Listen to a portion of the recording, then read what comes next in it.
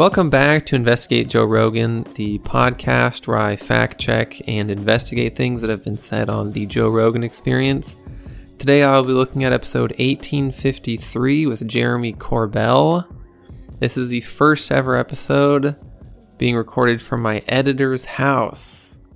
My editor is real. He is feet away from me. Many of you do not think he is a real person, but I'm looking at him right now. He refuses to speak into the microphone or say anything. But we just got done eating teriyaki and watching Sonic fan videos on YouTube. But anyway, Jeremy Corbell is a UFO expert, researcher, documentarian, and personal friend of Bob Lazar. So what he has to say should be taken very seriously and is worth analyzing, is what I'm getting at here. One of the things they discuss in this episode is where all these UFOs are coming from. You probably think they come from space because you know nothing about UFOs and you are a fool. In reality, they bring up a few different theories about their origins. Rogan says that there are 11 dimensions and maybe there could be universes and aliens in these other dimensions that could come and visit us. I am not going to spend an hour explaining why this doesn't make any sense, but basically the whole 11 dimensions thing is really just a mathematical model attempting to explain something. It is not a place that an alien could be living in. It is not like Rick and Morty. It is actually just a model that some nerd came up with, and it does not mean what Rogan seems to think it means. In my opinion, the superior idea as to where Lamaux are coming from is the ultra-terrestrial hypothesis, which Jeremy brings up and seems to like. I looked up the ultra-terrestrial hypothesis, and the first definition I found was from a website called The Black Files. The site says it was designed with Wix.com, and I can only assume that this is in fact some kind of top-secret government leaking website, and not something that a random schizo created by himself. On there, it says ultra-terrestrials are beings who come from beyond the realm of human experience altogether, whether from parallel universes, alternate dimensions, or they might just be closer to home, possibly right under our feet within the Earth's crust. Now this I like it more than the dimensions thing, and it seems much more realistic to me. The page goes on to explain the theory further in red text on a black background, but I won't really get into it. You get the idea. Ultra-terrestrials, Hollow Earth, probably real. The biggest new thing that Jeremy talks about in this episode, I will be calling him Jeremy, by the way, because I think we're kind of on a first name basis, and it's funny to me. The biggest thing he talks about in this episode is the National Defense Authorization Act for fiscal year 2023. This is because it has an amendment added by Congressman Mike Gallagher that Jeremy says is basically whistleblower protection for people in the government who can now come out and talk about UFOs, or they'll be able to come out and talk about it when/if it passes. He really hypes this up, and he says that this could be the thing that finally exposes the government's UFO programs. When this passes, all of these people are going to come forward and break their NDAs, and they'll tell us that the government has aliens and the X-Files is real, etc. Now, briefly putting aside the fact that aliens are not real, this amendment really isn't as powerful as he seems to think it is. On the second page of it, it says, quote, "The system established pursuant to paragraph 1 shall serve as a mechanism to prevent unauthorized public reporting or compromise of properly classified military intelligence systems, programs, and related activity, including all categories and levels of special access and compartmented access programs, current, historical, and future." This really makes the whole thing sound pretty toothless, honestly. What if the UFO information is part of properly classified military and intelligence systems? What if reverse engineering a UFO to create super powerful spaceships that humans can fly counts as being part of a properly classified intelligence program? Well, then they could legally go after people who exposed their secrets about it. I mean, think about it from the perspective of someone working in an underground lab somewhere for the Air Force. You've been working on this alien thing for decades. Amazingly, it has stayed secret this whole time somehow. People largely ignored Bob Lazar, and so you continue to get away with your experiments.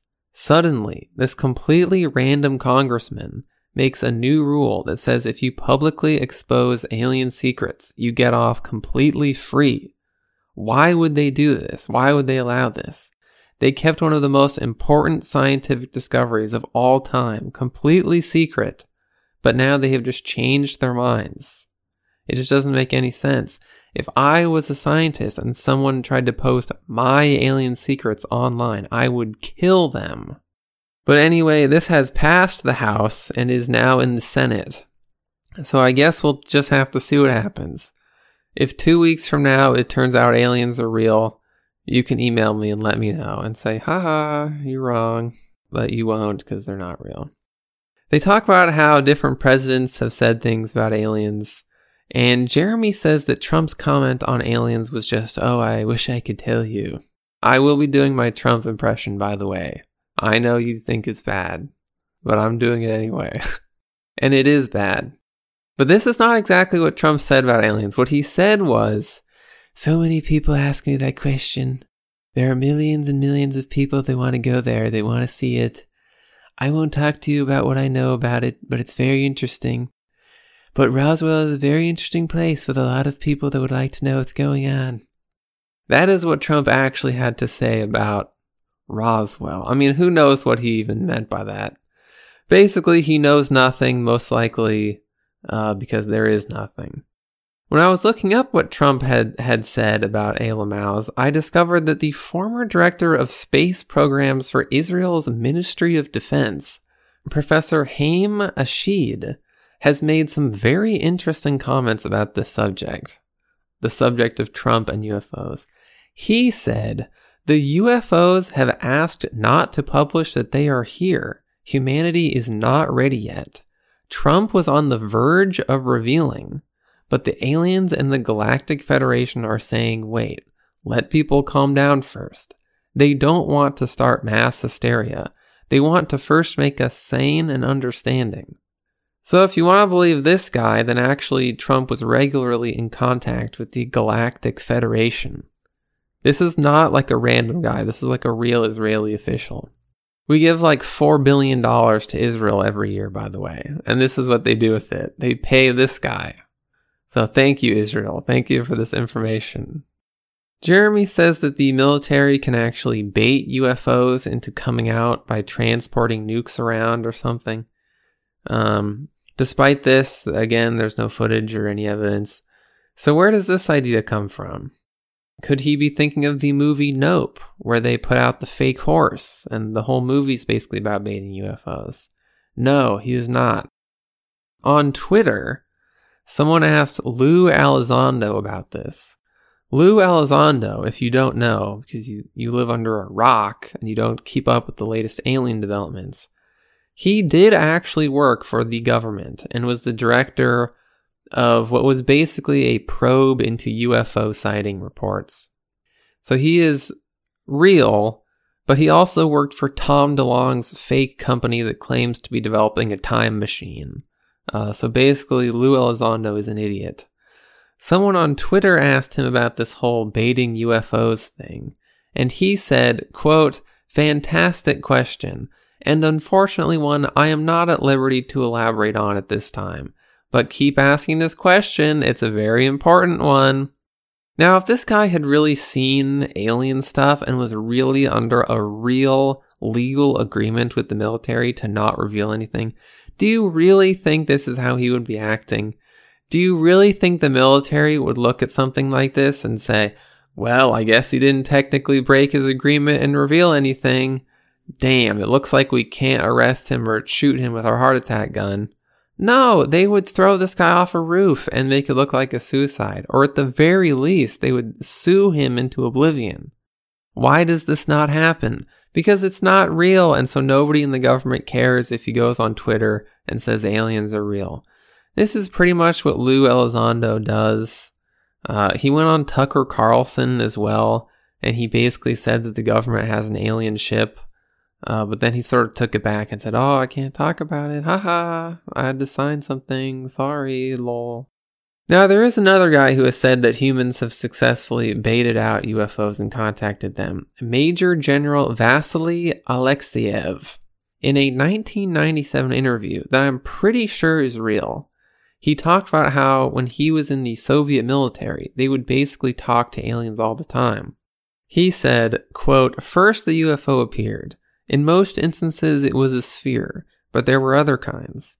Contact was achieved with the help of physical indications of behavior, pointing your arms in various directions, say, and the sphere became flattened in the same direction. If you raised your arms 3 times, the UFO flattened out in a vertical direction 3 times as well." So, this would obviously be quite the major discovery. It sounds like the Soviets were basically playing Simon Says with UFOs. They apparently never recorded any of these tests or anything, and there's no evidence, so I guess it just comes down to whether or not you believe this one random Russian guy or not. The other Russian UFO happening that Jeremy mentions is the Voronezh UFO incident, which I had never heard of before. Jeremy seems to like it, and possibly thinks it's real, but this is a real wacky one. Several Russian children said that they saw a spaceship land and an alien actually get out into the streets. It had 3 eyes, bronze boots, a disc on its chest, and a robot. It then shot a kid with a ray gun. The kid disappeared. The alien left, and then the kid reappeared. So if you believe these random Russian kids, aliens are real. And they look like some sort of weird 50s black and white TV show thing. And I think this might be one of my favorite UFO sightings now. I like the idea of an alien just dropping down into Russia, messing with some kids, and then leaving. It has nothing better to do than that. The other high-quality UFO sighting Jeremy mentions that I had never even heard of was the Varginha UFO incident in Brazil. In 1996, 3 women in Varginha, Brazil claimed to have seen a mystery creature or the devil. When they told other people about it, alien and UFO rumors got going because of how they described it. They said it had a large head and a thin body, so basically it must be an alien. This turned into such a big deal in the town that there was an official military inquiry that concluded that they had seen a local homeless schizo named Mudino.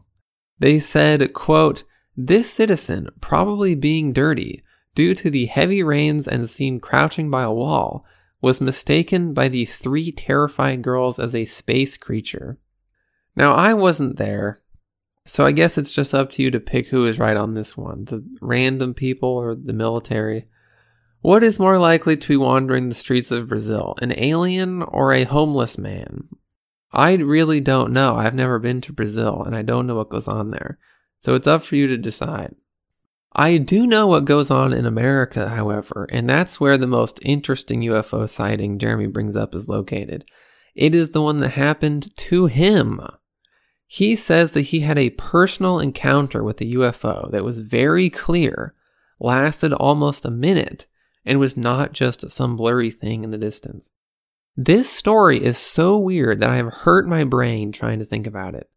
Jeremy says that even though he is a UFO researcher, and he has actually practiced quickly taking out his phone and filming things, he could not film this UFO because he was so stunned. Now, obviously, everyone's first instinct is to assume that this is just a lie to compensate for the fact that he has no video of this UFO. But why would he lie about something that makes him look like such an idiot? If he was going to make up a lie, he should lie and say, "It disappeared before I could take out my phone." Surely he's aware that it sounds incredible that someone like him would see a UFO and not record it. So why would he make up a story in which he sees a UFO for a prolonged period of time and then doesn't record it? I'm left thinking that he probably did see something, even if it was not actually aliens. And maybe he really was so stunned that he could not take out his phone. Maybe he was high or something. I don't know. He also said that taking DMT allowed him to talk to an ancient and powerful cat that cured his insomnia. So maybe he's just not totally there, mentally speaking. I don't know. In the beginning of the episode, he says that people are constantly trying to trick him and that he's not a very paranoid person. He says that his default is to sort of say, well, this could be real, I'll look into it. I think this probably explains a lot about him. For instance, he says that a U.S. admiral told him that the James Cameron movie The Abyss is basically a documentary. Does this sound like something that an intelligent person would really say? Or does it sound like someone trolling him? I like The Abyss as much as the next man, and I have a lot of respect for Ed Harris, who nearly died during the filming of that movie. But I mean, let's get real here. I've said this before, but I think that Jeremy Corbell and George Knapp are basically just getting trolled constantly. I see them as basically being Chris Chan type figures who are being messed with by people on the internet and sent on different adventures. I mean, The Abyss is not real. It is just a movie. It's just something that James Cameron made up because he's obsessed with the ocean. Avatar and the Titanic aren't real either. That did not happen. We also get a lot of the UFO classic in this episode, which is where the guest will claim to have better evidence that they just can't show anyone. Maybe they'll show it to Rogan later, but not us. You know, oh, I have all this footage. You just can't see it. You know, maybe in 2 weeks you can. But people just get strung along like this forever. I mean, UFO people have been coming on Jerry for years. And every time they say, oh, this is huge, the government's finally coming out and admitting it. I mean, we're really on the cusp of something big here, people. It's all coming out. I have all the documents. And then nothing happens. And then people email me and say, I'm wrong. No, you are wrong. I want to see the documents. I can keep a secret, and I won't show them to anyone else, so just let me see them. Otherwise, I will continue to say aliens are not real on this podcast. Another thing he brought up that gets funnier the more I think about it is he says that the government will target people who look into UFOs and try to expose UFOs. Jeremy says, oh, these people in the military or whatever, they get fired for looking into this stuff. Well, what if these people, who in their minds are trying to expose alien secrets, are actually just poking around ultra top secret Air Force projects? Has he ever wondered if that's why they're getting fired? For trying to expose secret military technology? It's funny to me to imagine some guy who has like low-level clearance and is some bureaucrat, and he thinks he's fighting the deep state and like setting the aliens free or whatever, and then he gets fired because he's actually just harassing people who are like working on the next generation of stealth fighters or something. In conclusion, I'm glad that Rogan's UFO enthusiasm seems to have been restored, and hopefully he has more alien guests on the show now. Subscribe to the Patreon for $2. There are 10 bonus episodes so far. And if you don't subscribe, I will kill you and make it look like an accident. Thank you for listening. Help me. And I will see you next episode.